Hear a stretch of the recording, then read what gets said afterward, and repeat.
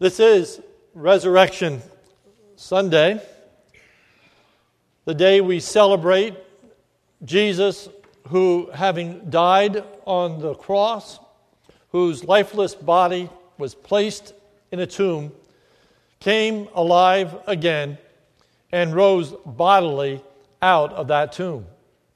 The emphasis of the Scriptures is that the resurrection is not merely a spiritual reality in which Jesus' Spirit lives on unto this day, but rather a real physical resurrection in which Jesus' dead body came alive again. What is the significance of that resurrection? What does that mean for us?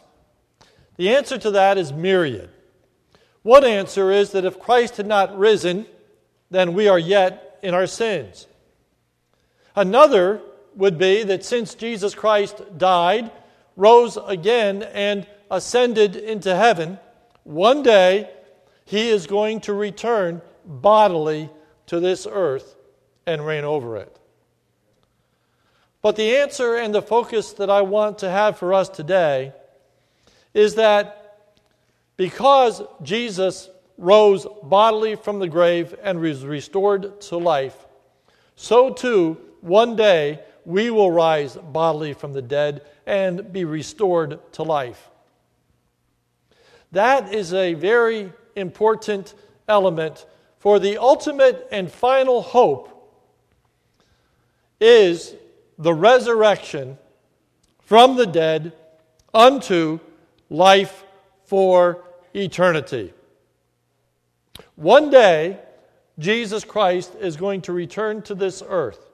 And when he does, our spirits who have been with him, when we die, our spirit goes to be with Christ in heaven.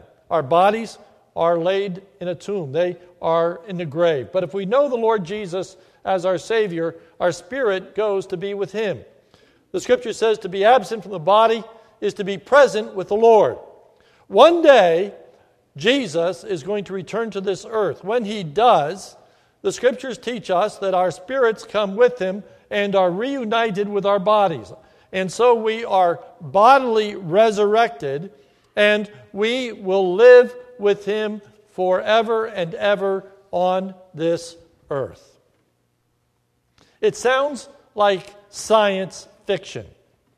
Dead bodies coming back to life. But it isn't. It's real.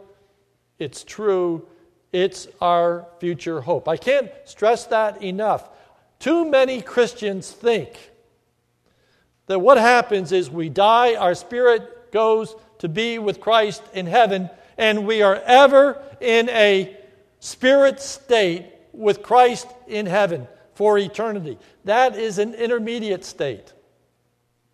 The ultimate hope is that we come forth bodily from this grave and we live with him on this earth forever and ever and ever. How can that be, we wonder? In the book of John, Jesus said this, "Do not marvel at this, for an hour is coming when all who are in the tombs will hear his voice and come out. Those that have done good to the resurrection of life, and those that have done evil to the resurrection of judgment." This morning, we want to unpack this simple statement. The resurrection is Jesus giving physical life to those that are physically dead. The resurrection is Jesus giving physical life to those that are physically dead. In the book of John, there are 9 I am statements that Jesus makes. Oftentimes, to authenticate those I am statements, Jesus performs a sign or a miracle. Both to authenticate the reality of what he says he can do, and also to give us a better understanding of what that I am statement means. For example, in John chapter 8 and John chapter 12, Jesus says, I am the light of the world. In conjunction with that statement in chapter 9, Jesus heals the man that is born blind to demonstrate that he can give light and to give us understanding of that light. In John chapter 6, Jesus said, I am the bread of life. And in conjunction with that statement, he feeds the 5,000 to demonstrate that he has the ability to feed those that are in need, that he is the bread of life. Our passage today, Jesus said, I am the resurrection and the life. He that believes in me, though he were dead, yet shall he live. And to illustrate that point, to authenticate that message, to demonstrate that Jesus really does have the power to give life to those that are physically dead, Jesus raised Lazarus from the dead. And so this morning we want to look at John chapter 11 to learn more about what it means that Jesus gives physical life to those that are physically dead. I invite you to turn with me in your Bibles to John chapter 11. The first thing we learn from this passage is that Jesus gives physical life to those that are physically dead. This is a simple point, but I'm going to drive it home. Lazarus was dead. Not just spiritually dead, Lazarus was physically dead. Where we pick up the narrative, Lazarus is very ill and close to death. Verse 3. So the sisters sent to him, that is Jesus, saying, Lord, he whom you love is ill. Lazarus then dies. Notice verses 11 to 14. After saying these things, he said to them, our friend Lazarus has fallen asleep, but I go to awaken him. The disciples said to him, Lord, if he has fallen asleep, he will recover. Now Jesus had spoken of his death, but they thought he meant taking of rest in sleep. Then Jesus told them plainly, Lazarus has died. Lazarus has died. When Jesus arrives in Bethany, where Lazarus had lived and died, Lazarus' lifeless body had already been in the tomb for 4 days. Verse 17. Now when Jesus came, he found that Lazarus had already been in the tomb for 4 days. Then Jesus actually goes to the gravesite. Verse 38. Then Jesus, deeply moved, again came to the tomb. It was a cave. Jesus now orders that the stone sealing the tomb be removed. Verse 39. Jesus said, take away the stone.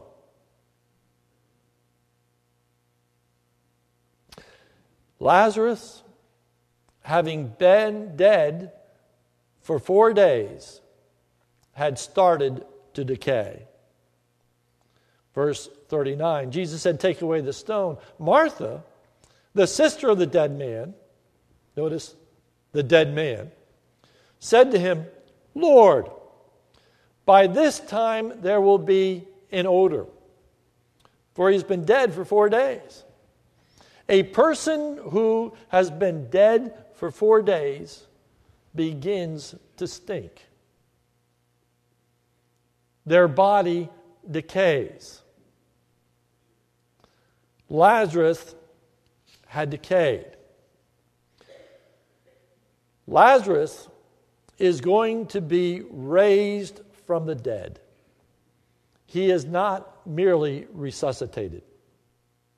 This is not a situation where a person has a heart attack and dies, and immediately there is someone there that is able to perform CPR and that person is resuscitated. I read, according to a medical website, that the rule of thumb is, and I quote, that brain cells begin to die after approximately 4 to 6 minutes of no blood flow. After around 10 minutes, those cells will cease functioning and be effectually dead. Lazarus was not dead for 10 minutes. Lazarus was dead for 10 days. 10 days. I'm not trying to beat a dead horse, but Lazarus was dead. We learn that the resurrection is Jesus giving physically life to those that are physically dead. Now the idea is that Jesus gave Lazarus physical life, not just spiritual life. Not just that his spirit is going to live on forever. Lazarus was given physical life. Lazarus is in the tomb. His dead body is going to be made physically alive. A physical body was placed in the tomb, and it is going to be that physical body that comes out of the tomb. Notice verse 43. When he, that is Jesus, had said these things, he cried out with a loud voice, "Lazarus, come out!" Some commentators have said that Lazarus was in such a deep sleep that Jesus had to shout to wake him up. Lazarus wasn't sleeping. Lazarus was dead. And I can guarantee you that you can shout as loud as you want, and you are not going to bring that person alive. Jesus shouted so that everyone that was with him, people are gathered around. There was a great crowd, and people are weeping, they're wailing, they're trying to console each other. It is chaos. And Jesus speaks with a loud voice, saying, "Lazarus, come out," so that everyone's attention would be focused on that tomb, so that everyone would see a dead body coming out of that tomb. Notice the description in the text. Verse 44. The man who died. Notice that emphasis. The man who had died came out. His hands, his feet, his face, bound, wrapped with claws. But you notice it's his hands, it's his feet, it's his face, it's his body coming out of that tomb. Lazarus had the clothes that his dead body had been wrapped in still around him. Verse 44. The man who had died came out, his hands and feet bound with linen strips, and his face wrapped with a cloth. Lazarus was set free from all the restrictions of death. Notice verse 44, the last statement. Jesus said to them, "Unbind him and let him go." Take away these grave clothes. They were confining him. They were to remove him because he is no longer dead. He's alive. He's not going to decay. He's alive. And notice what we learn about the resurrected Lazarus in John chapter 12, verses 1 and 2. John 12, verses 1 and 2. 6 days before the Passover, Jesus therefore came to Bethany. He had left. He comes back to Bethany just 6 days before he's going to celebrate the Passover and die. But notice what verse 1 says. 6 days before the Passover, Jesus therefore came to Bethany where Lazarus was, whom Jesus had raised from the dead. Lazarus has been raised. Lazarus is living in Bethany, presumably with his sister Mary and Martha. And notice the next verse. So they gave a dinner for him there. The him is Jesus. Martha served, and Lazarus was one of those reclining with him at the table.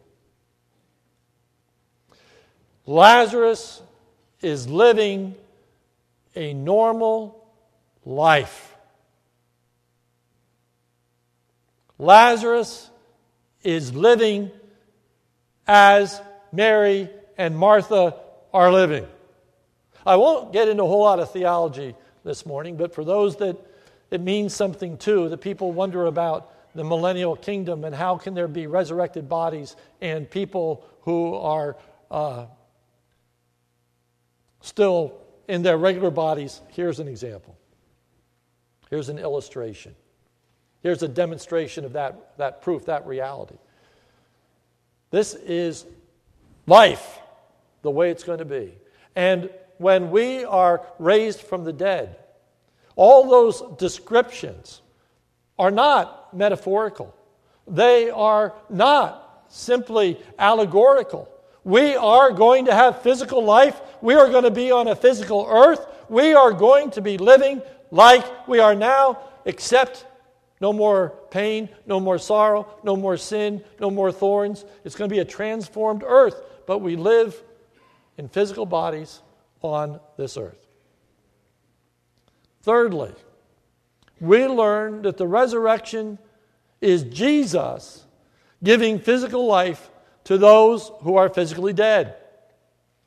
Jesus is the one who does this. Jesus was the one standing at the tomb. It was Jesus' voice that said, Lazarus, come forth. It is Jesus who has power over life and death. It is Jesus who laid down his life and took it up again. John chapter 10 says this, for this reason the Father loves me, because I laid down my life that I may take it up again. No one takes it from me. I lay it down on my own accord. I have authority to lay it down, and I have authority to take it up. Jesus had the authority to die and to come forth out of that tomb. As a result, he is the resurrection. He is the life. It is Jesus who gives life to the dead. Jesus said, I am the way, the truth, and the life. No man comes unto the Father but by me. Jesus said, I am the resurrection and the life. Lazarus was given life and came forth bodily from the tomb by the one who himself would come forth bodily from the tomb. The question is, how can this be? How can that be? How can a body that is dead live again? As I say, I think the natural tendency is for Christians to think of dead bodies whose spirit has gone to be with Jesus, and that's the end of the story. But it's not. It's not.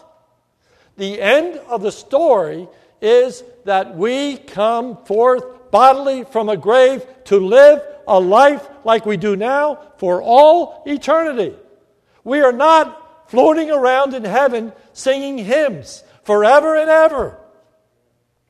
We are with Christ on earth, living a life that he intended for us to live before we ate of the tree of the knowledge of good and evil. We have the life that He always intended us to have. For all eternity future. That is our hope. And it's because of the resurrection of Jesus Christ. Again, how can that be? How does it happen? Listen to the words of Jesus. Do not marvel at this. For an hour is coming when all who are in the tombs will hear His voice and come out. Those who have done good to the resurrection of life, those that have done evil to the resurrection of judgment. Notice how this truth is illustrated in the raising of Lazarus from the dead. How did Jesus do it? John 11:43. When He had said these things, He cried out with a loud voice, Lazarus came out. The man who had died came out. In John chapter 5, we read, all will hear His voice and come out.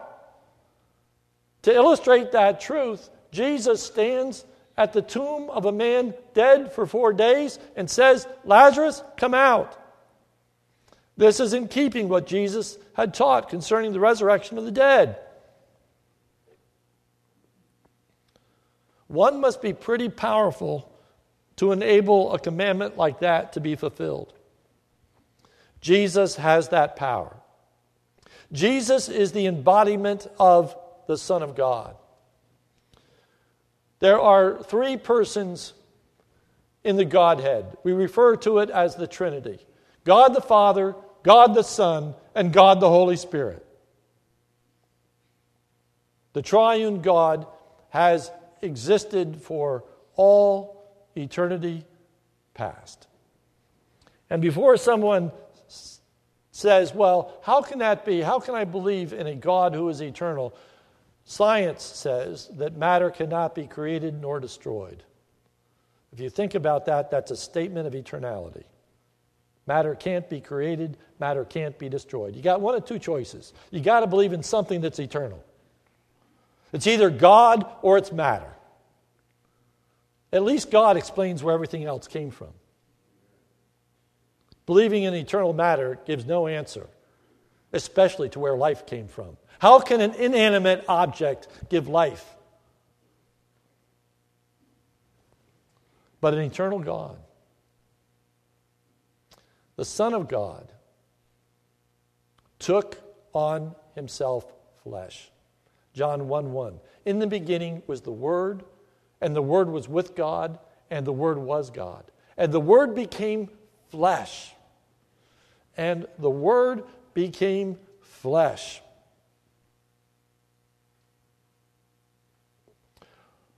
All things were made through Him, and without Him was not anything made that was made. The Son of God is attributed the creative acts in the Scriptures. John 1:4, in Him, that's the Son of God who took on flesh. So that Jesus is both God and man.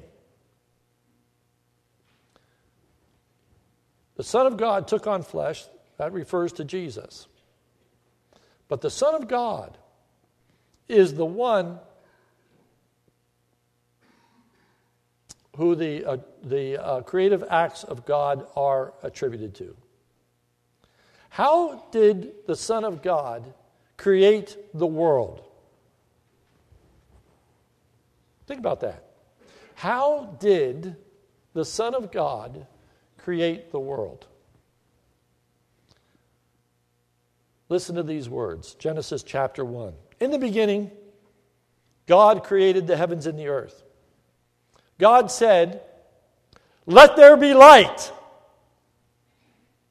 And there was light. Genesis 1:9. And God said, "Let the earth sprout vegetation, plants yielding seed, and fruit trees bearing fruit, in which is their seed, each according to its kind on the earth. And it was so.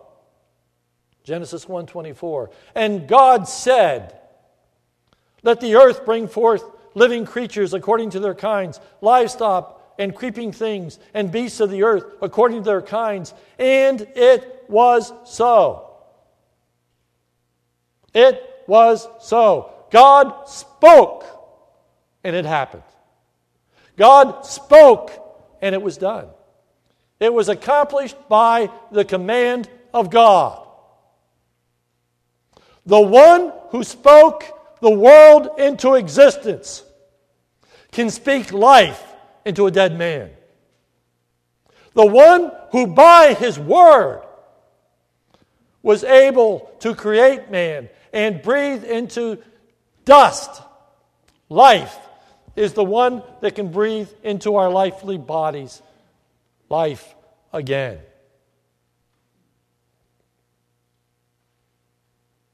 Jesus is the Son of God. Conclusion. All people,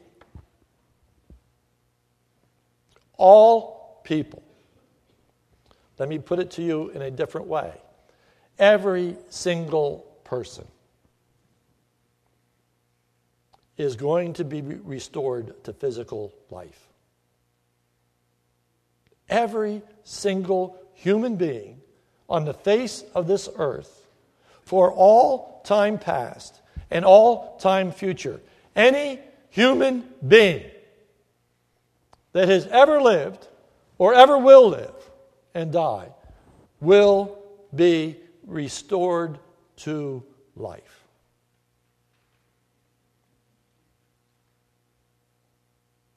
In Adam all die. In Christ all are made alive.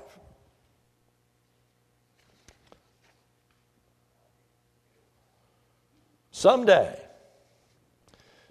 Jesus will summon every person out of their grave, no matter how long they have been dead, no matter how decayed their body is, no matter if their body was embalmed or cremated, no matter if their body was blown up into 1,000,000 bits, no matter what the state or condition of that body is going to come forth from the grave and live again. Every single person, without exception.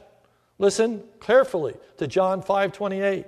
Do not marvel at this, for an hour is coming when all who are in the tombs will hear his voice and come out. Those who have done good to the resurrection of life, and to those who have done evil to the resurrection of judgment.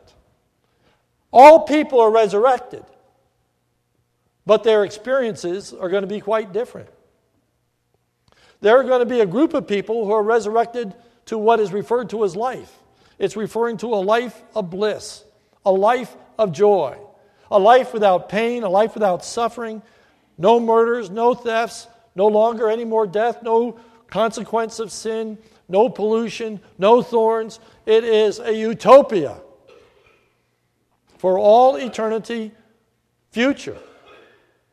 And then there are a group of people who are going to be resurrected, and they are going to experience judgment. They're going to experience judgment. They are not going to know a life of bliss. They are going to know an eternal existence in a body that is incorruptible, separated from Christ, experiencing everlasting torment. I wish it ended differently. It doesn't. I would not be fair to you today if I didn't tell you that truth. I take no joy in it. I take no delight in it. But I sound to you today a severe warning. Listen closely to the words of Matthew 10:28.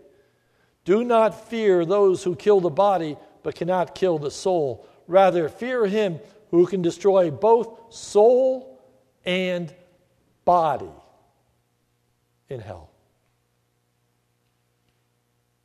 Hell is a literal place. Real bodies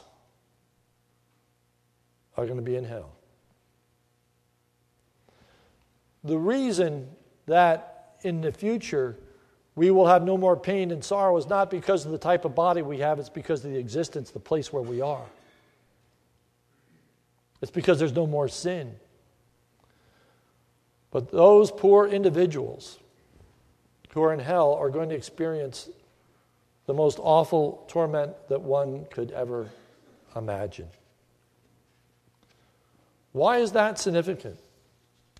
Because today you have the opportunity to assure yourself that when you are resurrected, it will be unto a life with Jesus. Jesus is the one who gives life. Jesus is the one who died on the cross. Jesus is the one who came forth from that tomb. Jesus is the one that if you place your faith and trust in Him, acknowledge your sin, acknowledge your need of a Savior, you can be free from that life of misery and enjoy that life of bliss. But if you refuse that gift that Jesus offers, you still will be raised, but it will be a resurrection unto judgment. A resurrection unto judgment. Listen to the words of Moses. I call heaven and earth to witness against you today that I have set before you life and death, blessing and curse. Therefore, choose life that you and your offspring may live. Choose life. Choose life. I implore you, I beg with you, I entreat with you. Choose life this day. Because Jesus rose from the dead, you will rise. But what will you rise to? Judgment or bliss? It's my joy to you to be able to say to you today, if you choose life, you can have it. If you want to be saved, you can be saved. Whosoever calls upon the name of the Lord will be saved. I say to you, if you know the Lord Jesus as your Savior, rejoice. Rejoice. Understand your future. Understand what God has done for you in the person of the Lord Jesus. Realize that you are going to rise again from the dead and live on an earth forever in the most glorious and wonderful condition, with Jesus dwelling with us. But if you don't know Christ, it's a hideous thought. Hideous thought. So, please, choose life this day. Just a moment, I'm going to close in prayer, and I'm going to give an opportunity to anyone that would want to say, I want to be forgiven. I don't want my sins to be held against me. I want to trust in Jesus Christ who died on that cross to take away the sins of those that would believe in Him. If you believe in Jesus, He takes away your sin. If you don't believe in Jesus, you bear your own sin. Every human being will be resurrected. But the resurrection is going to be quite different for those that have trusted in Jesus and those who have not. Let's pray. Our Father, we thank you for the Lord Jesus. We thank you that He took upon Himself our curse, that He died for our sins. The Bible says the wages of sin is death. Because Adam and Eve ate of that tree of the knowledge of good and evil, that which God warned would happen came to pass. The day that you eat thereof, you shall surely die. The wages of sin is death. But we are thankful, O God, for the promise. But the gift of God is eternal life through Jesus Christ our Lord. I pray for anyone here today who has yet never trusted in Jesus as their Savior. They have never intentionally acknowledged their sinfulness, said, Lord, I need forgiveness. I need my sin taken away. I cannot do good. I cannot overcome it on my own. I need my sin to be removed through Jesus' death and resurrection. If you this morning would like that sin removed, if you want to be raised to a life of eternal bliss with Christ, if you want to escape the judgment of sin, would you quickly raise your hand? I'm not going to embarrass you publicly, but I'd like to know, I'd like to pray for you, not by name. I think I just saw a hand. Anyone else?